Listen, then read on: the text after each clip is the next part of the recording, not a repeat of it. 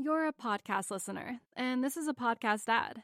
Reach great listeners like yourself with podcast advertising from Libsyn Ads. Choose from hundreds of top podcasts offering host endorsements, or run a reproduced ad like this one across thousands of shows to reach your target audience with Libsyn Ads. Go to libsynads.com now. That's LIBSYN ads.com.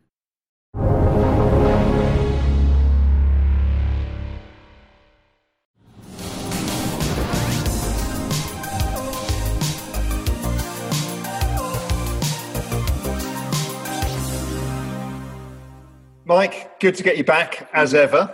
Thank you for reaching out. You saw me getting buried on Twitter. I did. Trying to get people's heads around the fact that it's a big world out there. Look, you're at the forefront of all of this. You've been involved forever. What does this altcoins, the digital asset space, what does it mean to you? So, it's interesting. Altcoins in some ways got a bad rap in 2017 because there were so many coins that got issued. Some had real purpose, others didn't. They all believed they had purpose.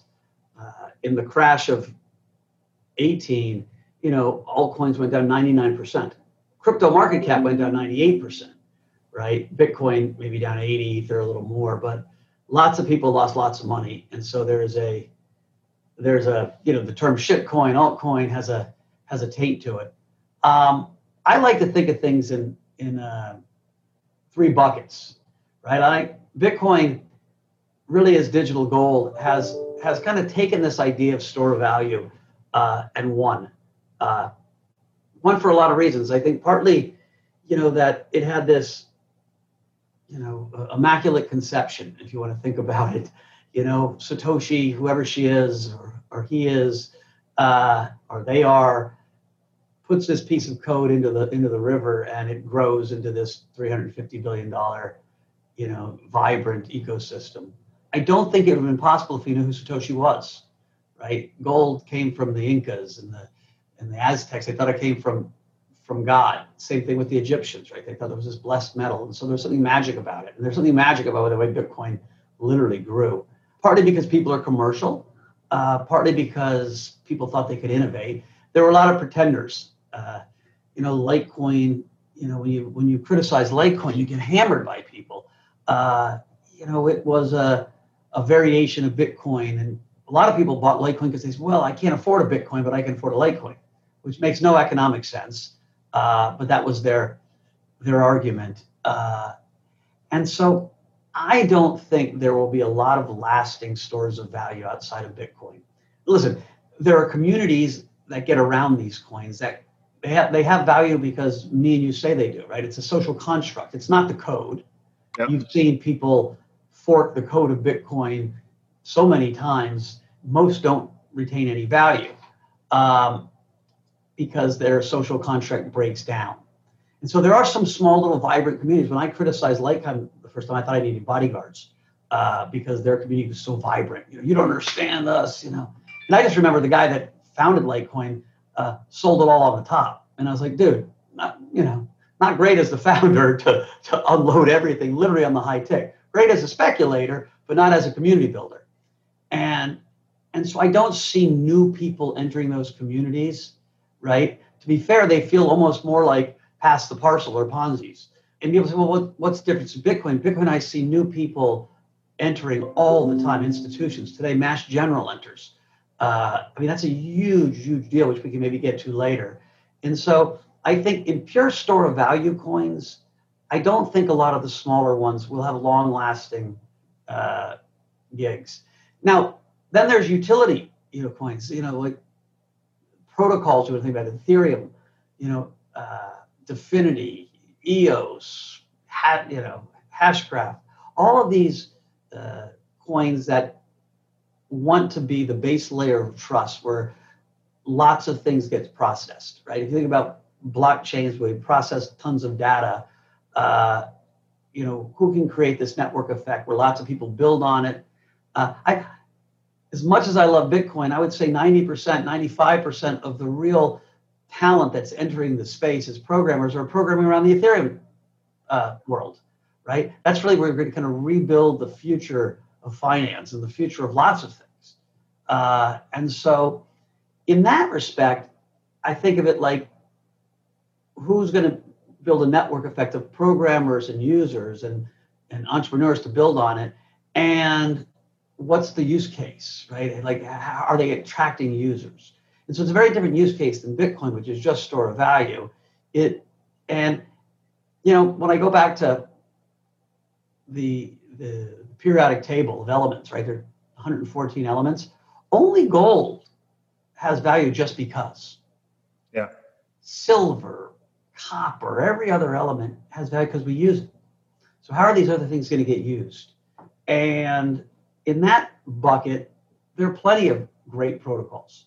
And there's probabilities that they become the one, right? Cosmos is an interesting protocol that people are using. So I don't call them shit coins at all. I call them, some of them, great projects. I don't like the term shit coins because it's this tribal thing of it, there can only be one.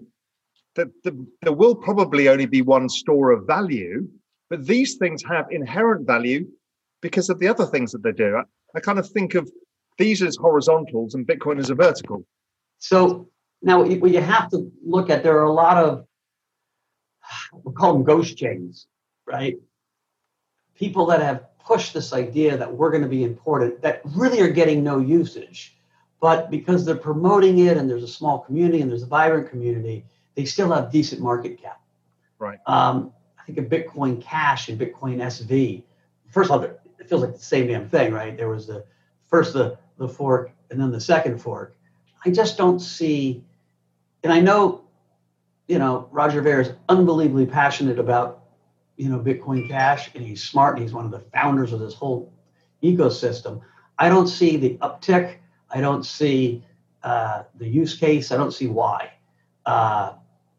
And so I think the ghost chains will slowly die off and will be replaced, quite frankly, by the DeFi protocols that get used. You think of Uniswap or YFI.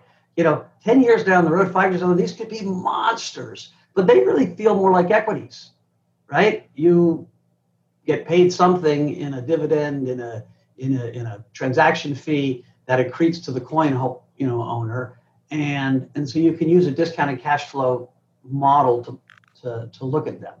Yeah, one of the things that's interesting about DeFi is people are trying to real-time value this thing. It's basically like VC with real-time pricing. Yeah, yes. Right? It's ridiculous because a ton of these are going to fail. Yep. A ton of them are going to try new innovation. Some of that innovation will get adopted by somebody else. It's early, but in VC, you don't see any of this mess, like who's going to go bust as soon as they launch their product.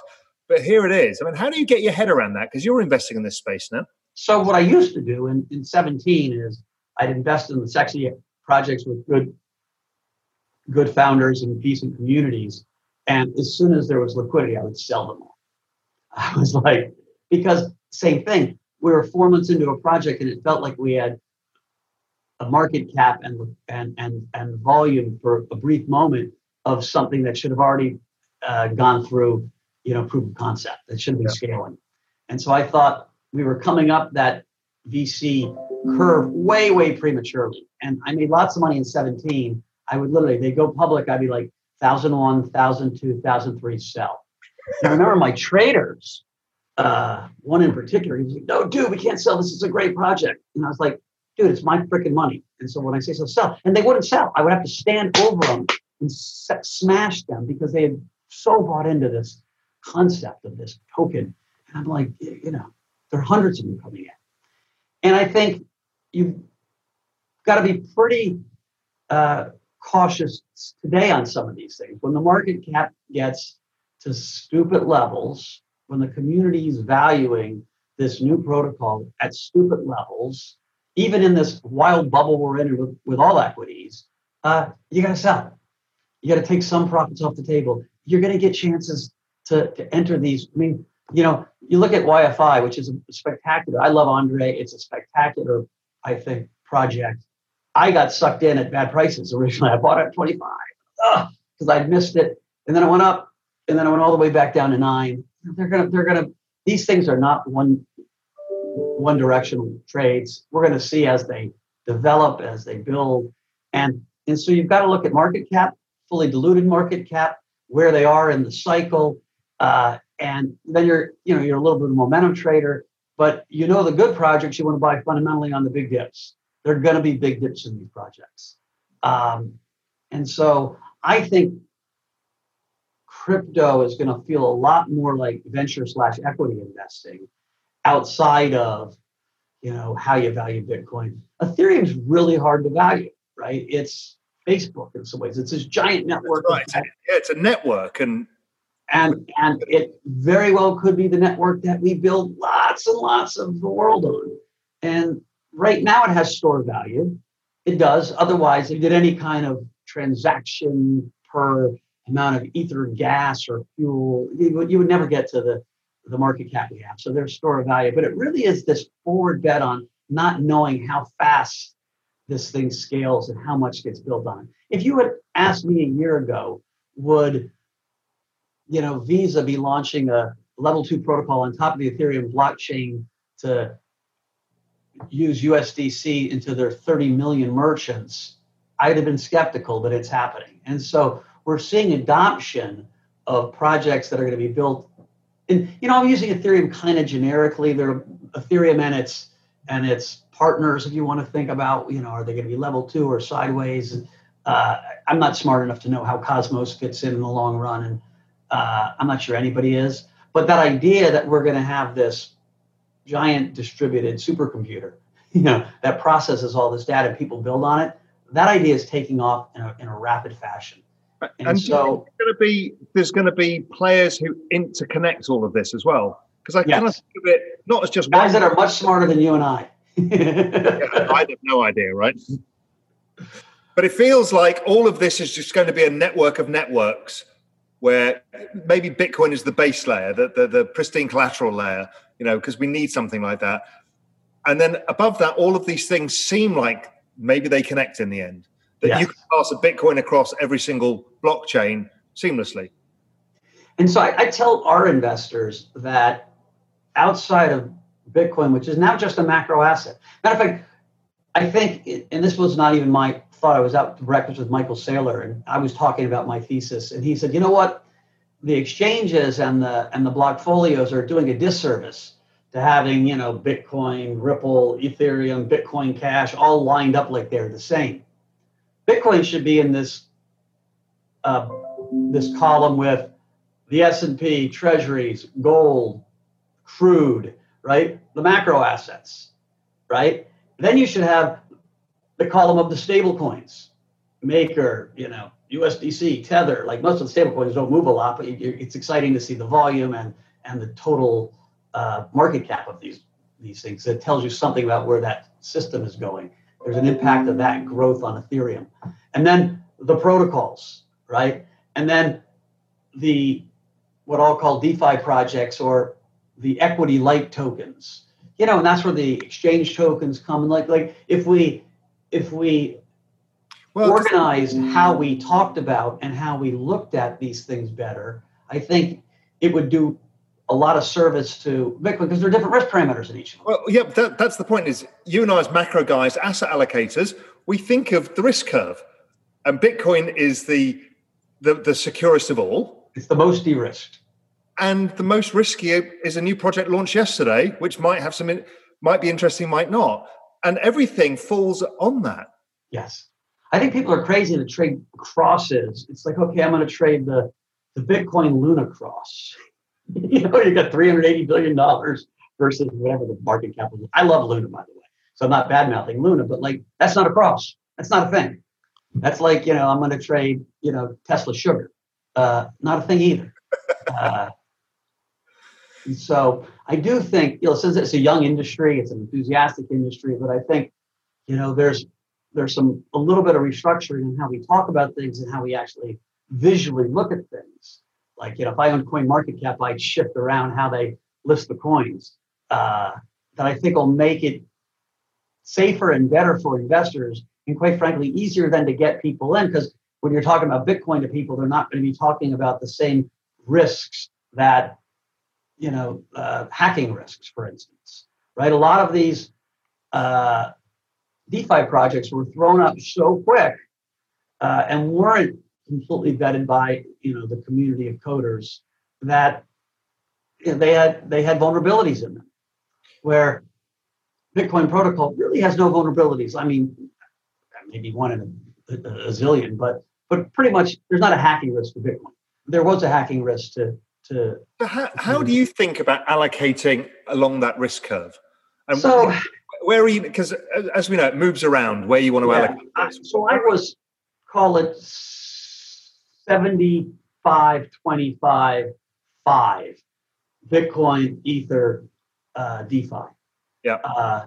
And we have a big balance sheet, and so on big amounts of money, Bitcoin is an easier story on a risk-adjusted basis. I'm liking Ethereum more and more as I see this thing go. I love the chart of Bitcoin Ethereum cross, by the way. Yeah, that's really fantastic basing pattern. It looks like Ethereum. And the other stuff really is venture-y, and that might not be my perfect allocation right now. The nice thing about some of these DeFi guys, you get them right, $1 million turns into 5 million pretty quick, or 5 turns into 10, and then all of a sudden you're like, ah. But I think the lesson there that I took from 17 was be rational, look at market cap and fully diluted market cap, which I think is really important. So look at both those metrics and try to understand what's the take up and what's the community look like, right? I learned this, the best investing lesson I've learned in 2020, and everybody should write this down and write it on their wall. And it wasn't mine, I heard it. And my skill in life is when I hear something I know is right, I'm like, God, that's right. When you're talking about growth stocks, it's really the second derivative, right? So are they, is there sales, is there usage, is it growing? And is it growing at an accelerating rate? And when you get the growth at an accelerating rate, you can stay long, right? Even if prices don't make sense, because that compounding of the second derivative really creates the excitement around. If it was Zoom, like I'm going to short Zoom, that was a mistake to short Zoom. They were growing at an accelerating rate. You can see that with some of these projects. And so I think you need to bring the same acumen to crypto as you have in tech stock investing or macro investing or growth stock. Like, here's something you got to have a framework. You got to stay disciplined to it. You got to actually understand what you're investing in. And a lot of people just, they look at just a chart. In big macro things, I love charts. But the moment you get into any market cap less than 50 billion, it's not macro. No, it's not. It's not. You need to know what you're doing at that point, and macro guys don't know what we're doing generally.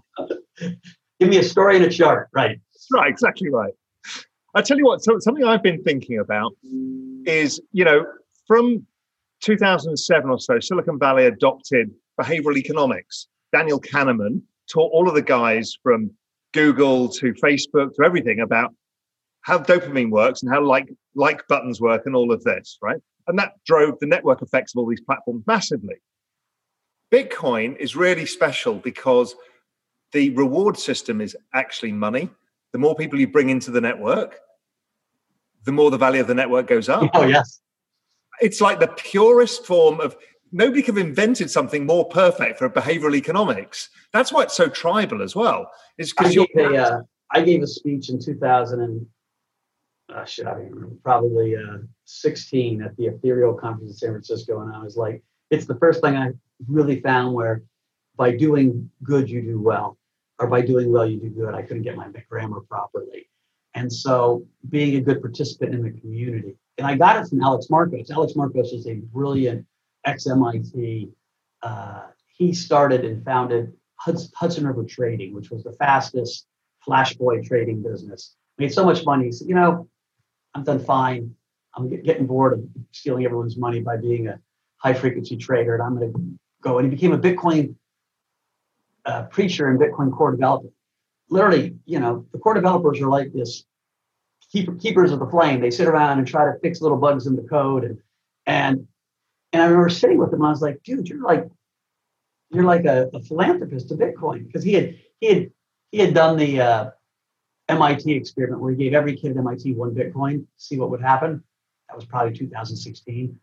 But he was spending all his time with a group of people he paid to work on the Bitcoin protocol, and they never change anything.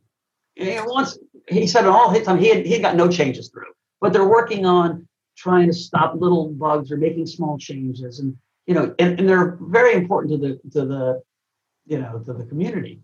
And I was like, wow, that's all volunteers. And he's like, dude, I own a ton of Bitcoin, and so I want the system to be good. I want it to go higher. And it clicked on me so purely. I was like, and I felt my role in Bitcoin as being the guy that jumps on TV and tries to educate and tries to get people engaged. So like everybody has a role to play in this community, in any of the crypto communities, right? I was out with Joe Lubin last night, and he has literally given his heart and soul to the Ethereum community. He had spent fortunes of his own money on tools and education and traveling the world and bring like the Pope of Ethereum, more so than Vitalik in lots of ways, who was the genius of Ethereum. And it's a religious thing for him. It's a societal, I'm going to change the world for a good. But he also owns a lot of ETH, and so when it works, he does well as well. And so you're 100% right. It's a very unique system and if you're a shithead, if you're, causing distrust in the system, and your coins go lower, That's right. I mean, it's a really interesting dynamic. I've never seen anything like it. There are a lot of free riders. There are no free riders. I know a lot of really wealthy guys that buy it and won't tell people. And I'm like, dude, half the thing is you buy it. Like, I give Stan Druckenmiller and Paul Jones a lot of credit because they've got big, giant macro reputations that were far larger in their mind than Bitcoin. And, Paul went out and wrote that letter and articulated why he was buying it, knowing that, of course, now you're going to get all the people hammer you on Twitter and put, fake Paul Jones accounts out there and all the stuff that comes from being public. But he was like, yeah, if I'm going to do this, it's my obligation as part of the community. You're a podcast listener, and this is a podcast ad. Reach great listeners like yourself with podcast advertising from Libsyn Ads. Choose from hundreds of top podcasts offering host endorsements, or run a reproduced ad like this one across thousands of shows to reach your target audience with Libsyn Ads. Go to libsynads.com now. That's LIBSYN ads.com. That's amazing. So listen, one of your typical of a macro guy, you're early to everything, right? That's the sign of a good macro guy. You're always early because you're looking ahead. And you started Galaxy because you thought institutions were coming, and you've been on the tape saying you were wrong, you were early. Yep. Here you go. It's now happening like at a ludicrous pace. Hooray! Now the problem is it's happening so fast, you can't take advantage of it as much as you want to because you can't hire the right people fast enough and you've got competition. It's all fun. We're going to look back, and 5 years from now, we're going to say, 2020, as horrible as Corona was, and, lots of people lost their lives. You've been stuck in that same bar every time I've seen you for 6 months. I'm shocked you're not hammered, drunk all the time. I noticed there's no booze left. Drunk it all now. But we're going to look back, and in some weird way, this is going to have been a blessing for the cryptocurrency revolution, for the community. It has accelerated adoption in two separate ways. One is the policy response globally, certainly in the US, crafted a perfect macro story for Bitcoin. There could not be a better macro story. We couldn't, me and you as macro, we couldn't write one better than owning Bitcoin as a hard asset right now. But it also wildly accelerated the digitalization of everything. And this digitalization of everything, which from, Zoom, Zoom is part of our life now. We're doing a podcast. You and I would sit in our office in Manhattan and do an interview, and now we can spin up an interview in 10 minutes on Zoom. Yeah, and great quality. And so, but that also hit the blockchain space, stable coins, central bank issued digital currencies, the growth of the Ethereum network, all of that being accelerated. And so we see, institutions coming in, mostly to Bitcoin to start with, right? It's the safer asset. So today you have an insurance company. Like, let me talk about how important this is. An insurance company with the sacred money they have on their general account, right, which backs up the ship they're insuring, which needs Fed approval and insurance commission approval to put anything in that portfolio, just bought $100 million. And I would tell you they're not the only one. And so people say, well, that's a small amount of their assets. Who cares? Because once you start, you don't stop. Yeah, it's all well and good for Paul Jones to buy Bitcoin, right? The hedge fund community. Yeah. When insurance companies who have 40 trillion of balance sheets do. I think this could be the most important. I keep thinking, what are the stories of 2020? Michael Saylor was a big story because he took $400 million of a corporate balance sheet and put it in. And now it's, he's got $1 billion dollars. That was a big story. Paul Jones was a big story. I actually think this is a bigger story. And it's not getting the price action right away because, we're at the end of the year and there's this worry of Fed regulation or SEC, Fed Treasury, that little group putting out this letter on non-custodial wallets. And so I think at least the professionals in the market are nervous that you could see a dip before it goes higher again. But if we step back and think about how important this is, if an insurance company can do this and be public about it, there's not an institution in the world that has to feel ashamed about buying Bitcoin. And they are all, and I can tell you from our bank, every bank, we're dealing with banks that we never dealt with before. How do we get involved? And they're not all going to get involved the same way. Some it's through their wealth management channel because their customers are calling them saying, why can't I buy Bitcoin with you guys? You're my freaking banker. If it's Goldman Sachs or UBS or Morgan Stanley or whoever. And so you're going to see wealth management changes. You're going to see the ability to trade in custody because as stable coins grow and you've got a dollar stable coin and a euro stable coin, and now you're going to Europe or you decide you like Europe, you want to sell your dollar stable coins for euro stable coins. That's an FX trade. Well, are you literally going to be Deutsche Bank running an FX desk and say, yeah, we're going to do most of the FX, but we're not going to do the stablecoin FX? No chance. And so stable coins are going to bring in the trading desks at banks into this business faster than you can think. And that architecture is the same architecture that is going to be needed to trade it. Ethereum, Bitcoin, and all the other cryptos. And so you're going to see this convergence, right? The bank account is going to become a wallet, period. And it's why, PayPal would, when I'm ranking, I'm like, almost like, geez, who are my rookies of the year? Is it PayPal, Michael Saylor, Mass Financial or whatever, the insurance company, Paul Jones, they're all vying for it, but all wildly important, all coming from different parts of the institutional community. And so like the herd is here.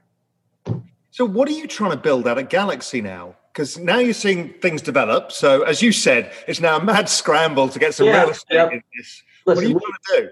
We have 4 businesses. We want to be an asset manager. So for people that need help, we want to manage their assets for them. So a Bitcoin fund, an index fund. We'll have some alpha products. We have a big venture fund, a gaming fund. We want to be sales and trading. We want to provide liquidity to people. So that's, you want to buy your Bitcoin, buy it through us. Options, we're a big derivative market maker. So that's hedging for miners, hedging for corporates at one point, not at this point. We want to be a lender. So there's a huge need for capital in the system. So lending to mining, we call it MiFi, mining finance, lending to speculators, lending to other players in the system. We have a big venture arm on our balance sheet. And so we would be making investments in the coolest new DeFi projects. I see that DeFi literally as a SaaS business. Because what is DeFi after all? DeFi is taking a blockchain to financial services. In 2 years, we're going to call DeFi FinTech. It's taking a blockchain to financial services. And so it's hard to get into the best projects, right? You look at, Polychain and Paradigm, those guys have done an amazing job of getting into the best projects. You got to provide the entrepreneur something. By the time those projects have grown a little bit, you're using them. You're staking with them. You're buying insurance from them. You're lending with them. And so by being a user of them, you think about it, this whole thing looks like a SaaS business. It's not like a venture business. It's I'm investing and then using and helping them grow, and that money will flow around through the system. So we're building that capacity inside the company. We still have, because I'm a prop guy at my core, we run a big position in coins, with Bitcoin, Ethereum, and in other coins, sometimes long, short. Up until this year, I traded a shack load. I have done a lot less trading in Bitcoin. I literally went out and said it on my Twitter and a few interviews that the first time in my life I became a hodler. Partly because I'm so busy, but partly because I'm so much more convicted that this isn't 2017, where I kept telling everyone this was a speculative mania, that this is the start of a multi-year, 100% giant transformative rally. And it's easy for me to see Bitcoin being at 50,000 next year, right? That's 10% of gold. I think gold's going higher. And I know once we get to 10% of gold, we're like, why is it only 10% of gold? Why isn't it 25% of gold? And then it's going to eclipse gold at one point. That's not going to happen in a year. Guarantee it's not going to happen in a year. But these things happen faster when you're getting these kind of network effects. And so I literally think, listen, could Bitcoin go down in the next 3 days because Steve Mnuchin, in his dying days in Treasury with 40 days left? What is this? A couple of people have mentioned me the regulation. I've seen, I saw some tweets over the weekend, and my point was, you might not like regulation, but it's going to bring all the people you want into the space. Well, this is kind of a nuanced subject. What the regulators, both here and overseas in the G7, are most worried about is me and you. We have a bunch of Bitcoin. We could send it to Kim Jong-un right now. And that worries them. Period. It's that terrorist financing, illicit stuff that worries them. And they think, well, if it's a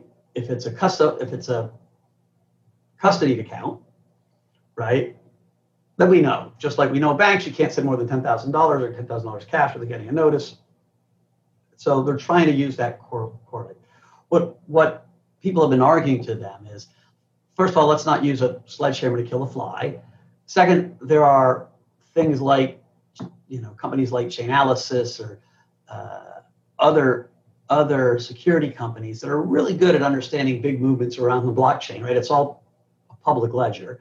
And so is it a real problem? Are there other ways to solve it than smashing, non-custodial wallets and really pushing innovation offshore?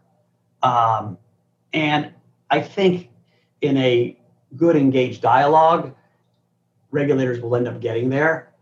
What is frustrating is this is the last 40 days of administration, and it feels like there's some attempt to let's get our fingers stamped on the paper before we leave and have a lot less relevance in this game.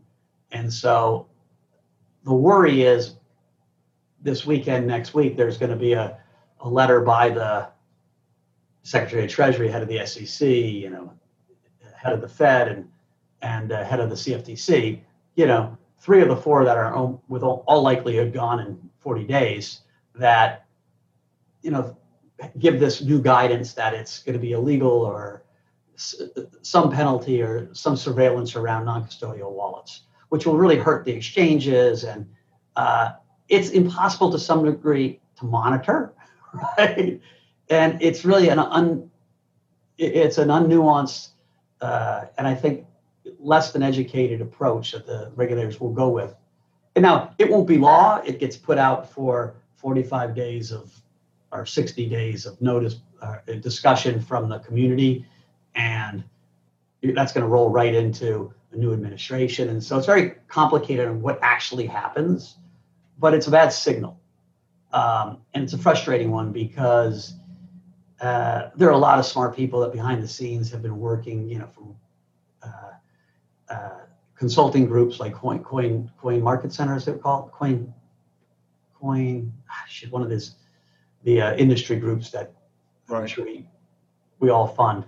To people behind the scenes that have been having conversations with the regulators. Listen, regulators, this complicated stuff, It is, but why are they doing it? Why are they rushing it through?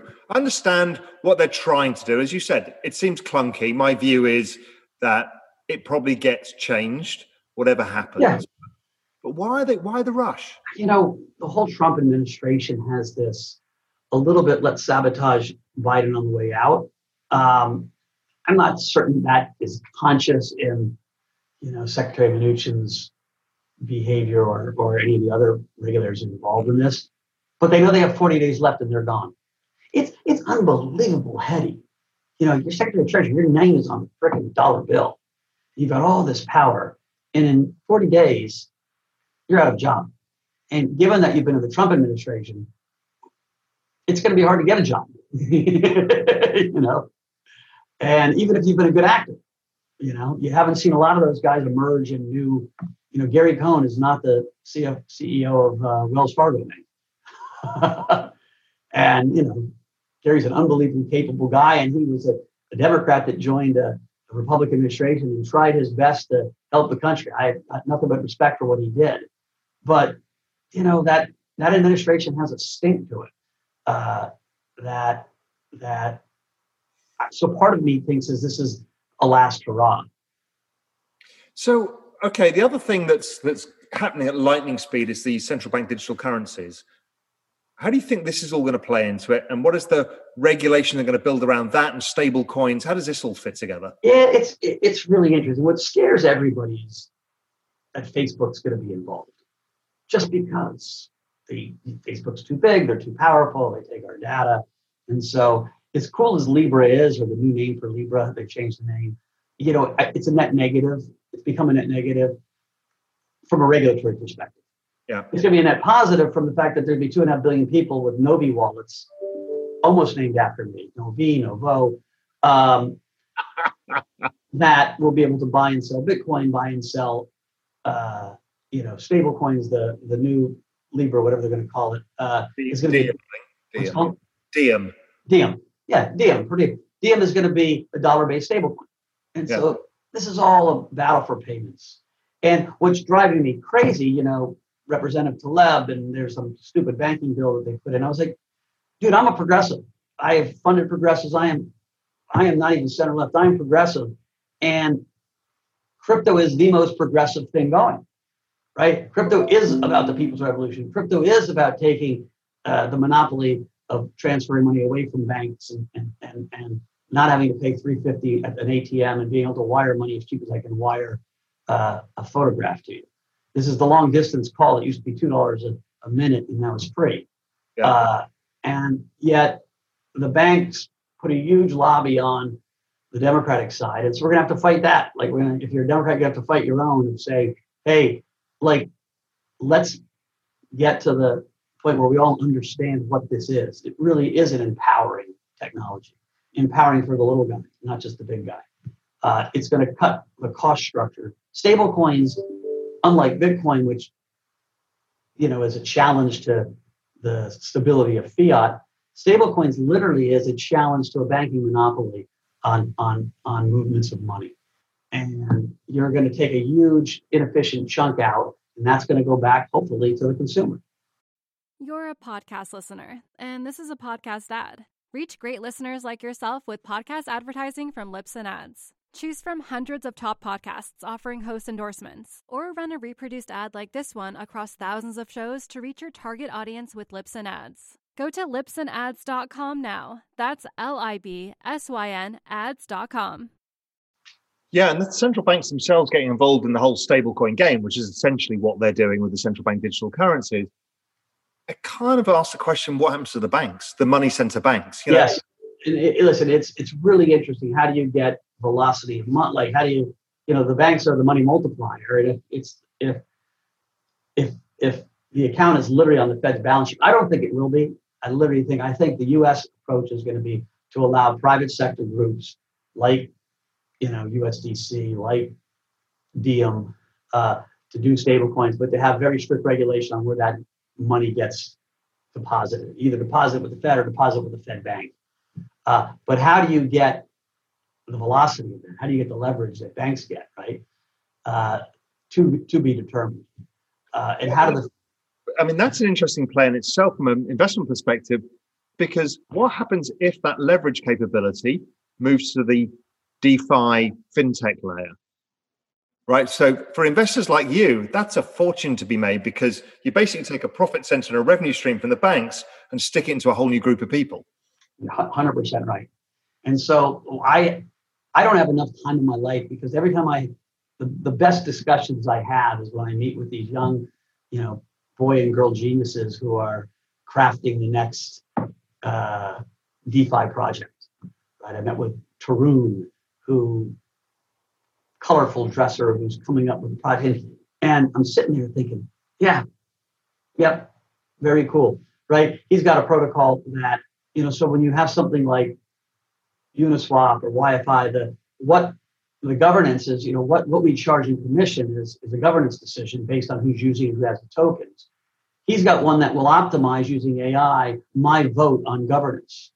And so I don't even have to make the vote. The AI optimizes the vote, for my max profit potential and the community profit potential. I mean, so you have tokens to actually run your other tokens. I mean, it's a fascinating world that's being developed at lightning speed. The guy that does compound, we've traded interest rates our whole lives. 1 day, 2 day, 3 day, never a spot interest rate. It takes a while to get your brain around what does it even mean to be a spot interest rate. The rate changes by the second, not by, hey, what's your 2 day? I was a commercial paper salesman. You had your overnight 30, you had your 30 day, your 90 day, Corporate America was funded by commercial paper. And we used to joke all the time, we're hanging the 30-day Dow, the Dow Jones company would raise money at LIBOR +8 or LIBOR -6. This is all going to be done literally by computers. And what's fascinating, I've been talking about it, and I know you'll find it fascinating too, is this yield curve that's developing. Yeah. This whole space is developing its own yield curve, and Bitcoin yet doesn't have a long-term yield curve, but it's all going to come within 12 months. It's fascinating, right? In some ways, one of our best businesses is this term structure arbitrage business, where you've got all these different exchanges, and so arbitrage really is basically a lending business. It's like, what are you getting paid in the futures role or in exchange X versus exchange Y? And so you can borrow cheap and you can lend rich. And so in some ways, this taking a little more time is good for the guys who run these arbitrage businesses, because there's lots of money to be made in the inefficiencies. But it's shocking how fast the efficiencies are coming in. And so I would bet in 2 or 3 years, we actually have a real pretty efficient yield curve, not an inefficient one. Yeah, but the real opportunity in this space is just from the pure alpha of not only, the beta's good, and then there's alpha as well. I mean, there's some interesting people, buying tokens that people haven't been looking at properly, doing some work on them. And several people are up 300% this year doing stuff like that. It's really interesting. Yeah, no doubt. And as I tell our customers who are more institutional, you know what, Bitcoin, a little ETH, and everything in venture or put into fund, because to really get into DeFi, or you've got to either be focused with a real, you have to have venture and trading skill set and really a lot of focus. There are plenty of young guys that do it. I'm shocked. Like my daughter's boyfriend, he knew more about crypto than I did. I was like, whoa, like he was a college kid, and then he went on, and his buddy was, and now his buddy's working at, very Silver's firm. And so I'm not saying you can't do it as a non-professional. There's plenty of people, but for older people especially, you're going to just get burned by hearing someone's story and buying. I find it really hard to get beneath the macro layer. After that, I'm like, this is outside of my skill set. There's too much. It's too technical. It's really complex. And I think you're right, because a lot of people can't go into the space by getting into the weeds, and they just have to give it to somebody like you guys, who knows what they're doing, and create an allocation for them. It's the only way of approaching it. Everything is new. Everything. Yeah. It's not like picking up books. It's like everything is new.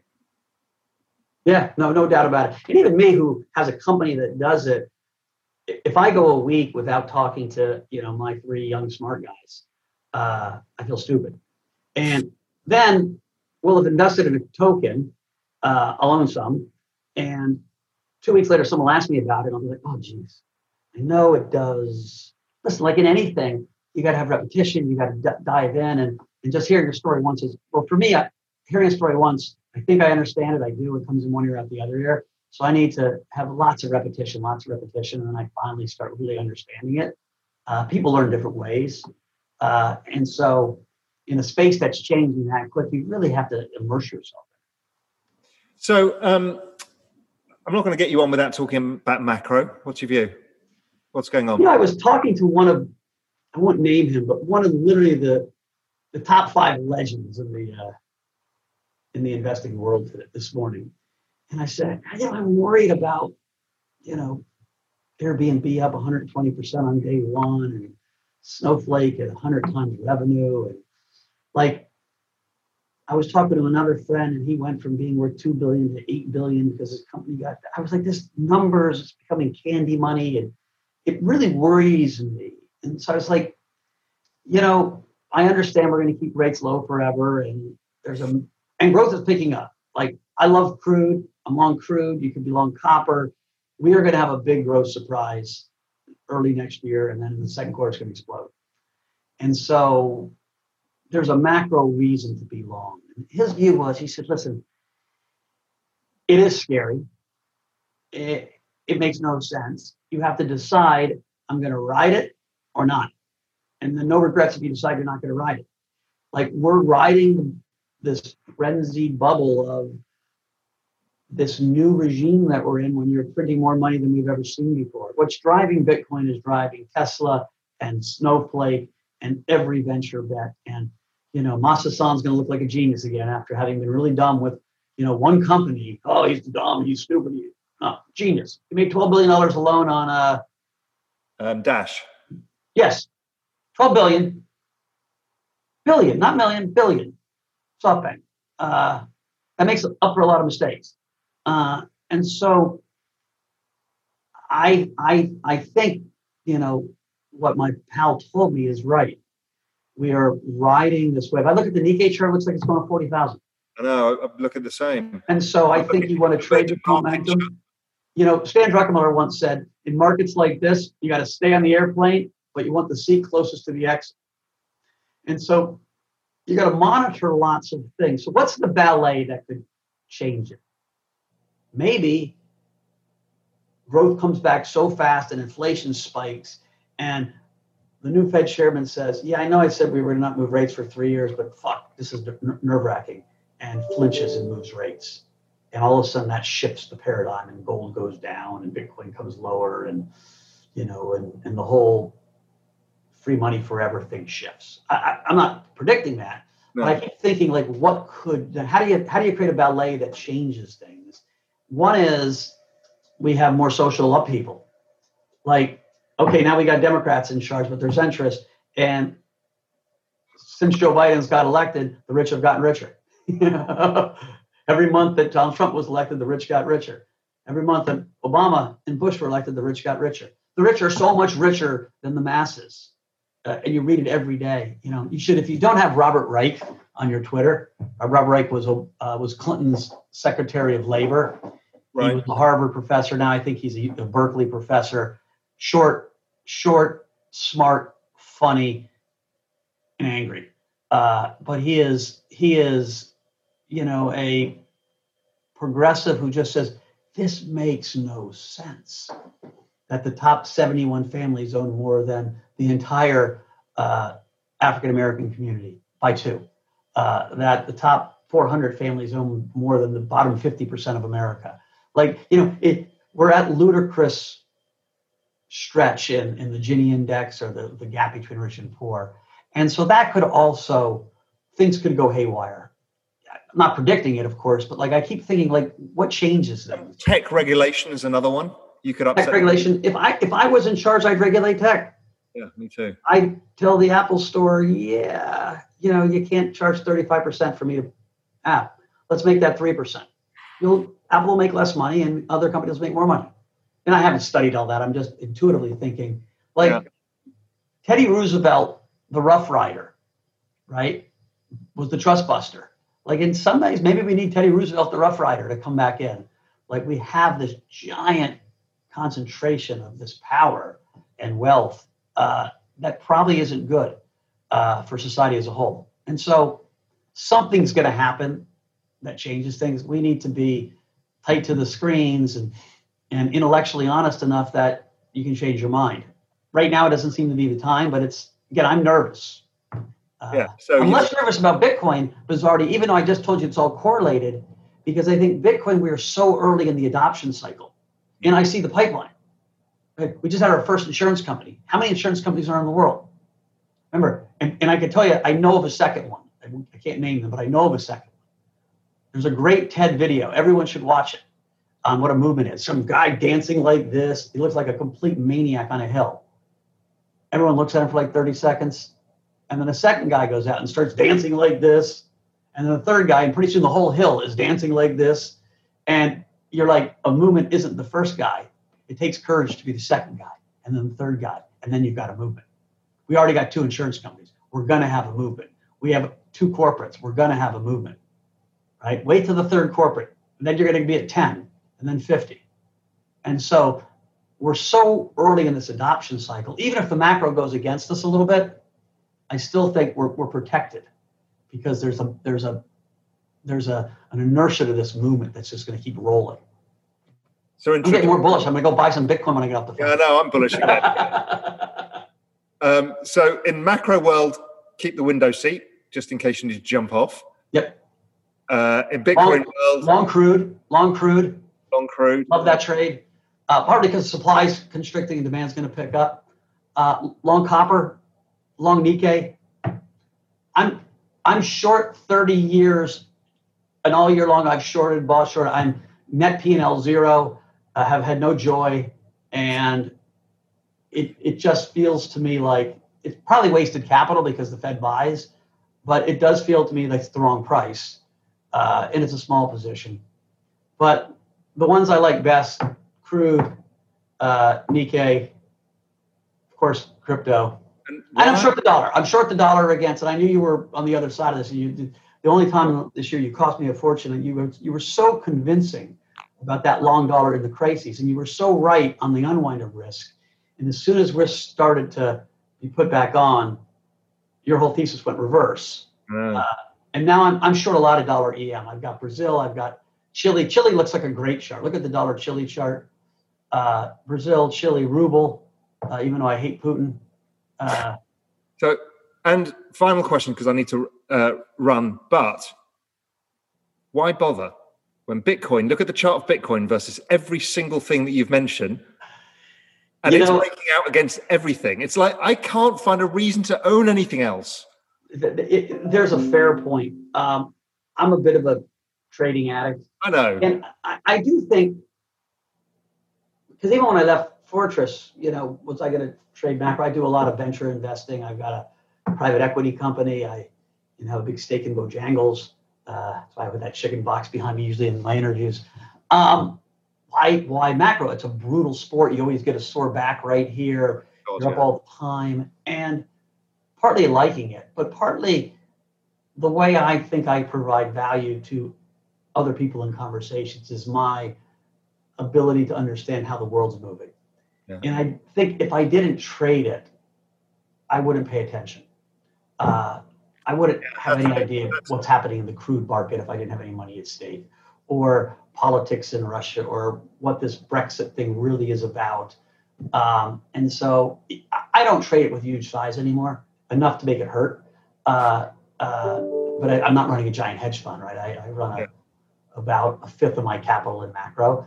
But it connects me. And I think it helps in crypto to understand the world. Yeah, it does, because it connects all the dots of everything. That's what's so good about macro. It's a really useful skill set to have.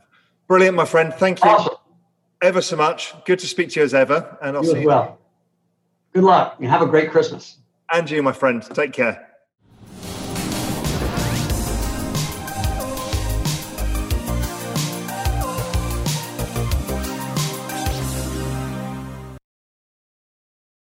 You're a podcast listener, and this is a podcast ad. Reach great listeners like yourself with podcast advertising from Lips and Ads. Choose from hundreds of top podcasts offering host endorsements, or run a reproduced ad like this one across thousands of shows to reach your target audience with Libsyn Ads. Go to libsynads.com now. That's LIBSYN ads.com.